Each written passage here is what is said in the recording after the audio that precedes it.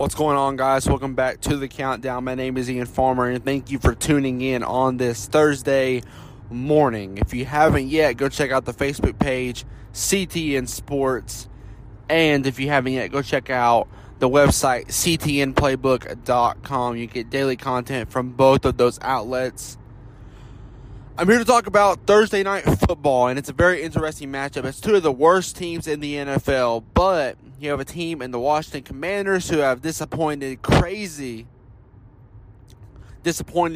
amount, and a team like Chicago that, yeah, they're not good, but they're a little bit better than we thought they would be. Their defense is surprisingly pretty good. The betting line for this game is even, which I think is absurd considering Chicago is at home.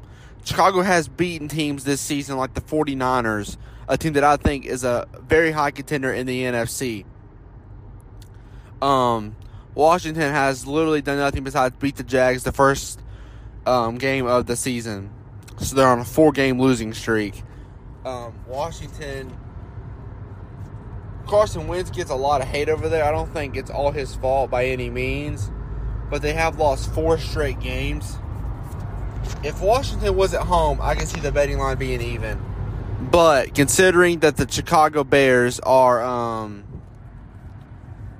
at home, I think the Bears should be the Bears should be a 4.5 point favorite in this ball game. But either way, I'm taking Chicago to win the game. I'm going to take Chicago to win the game by about 10 points. And, by 10 points. I'm going to go 21-10 to give it 11 points. Chicago wins by 11 points tonight. It's the least exciting game for me so far this season. I may not even watch the game. I have no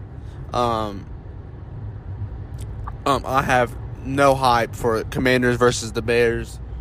But at the end of the day, I'm going to take Chicago to get the win. Guys, thank you for listening. I know this was a short episode today, but I appreciate you listening like always.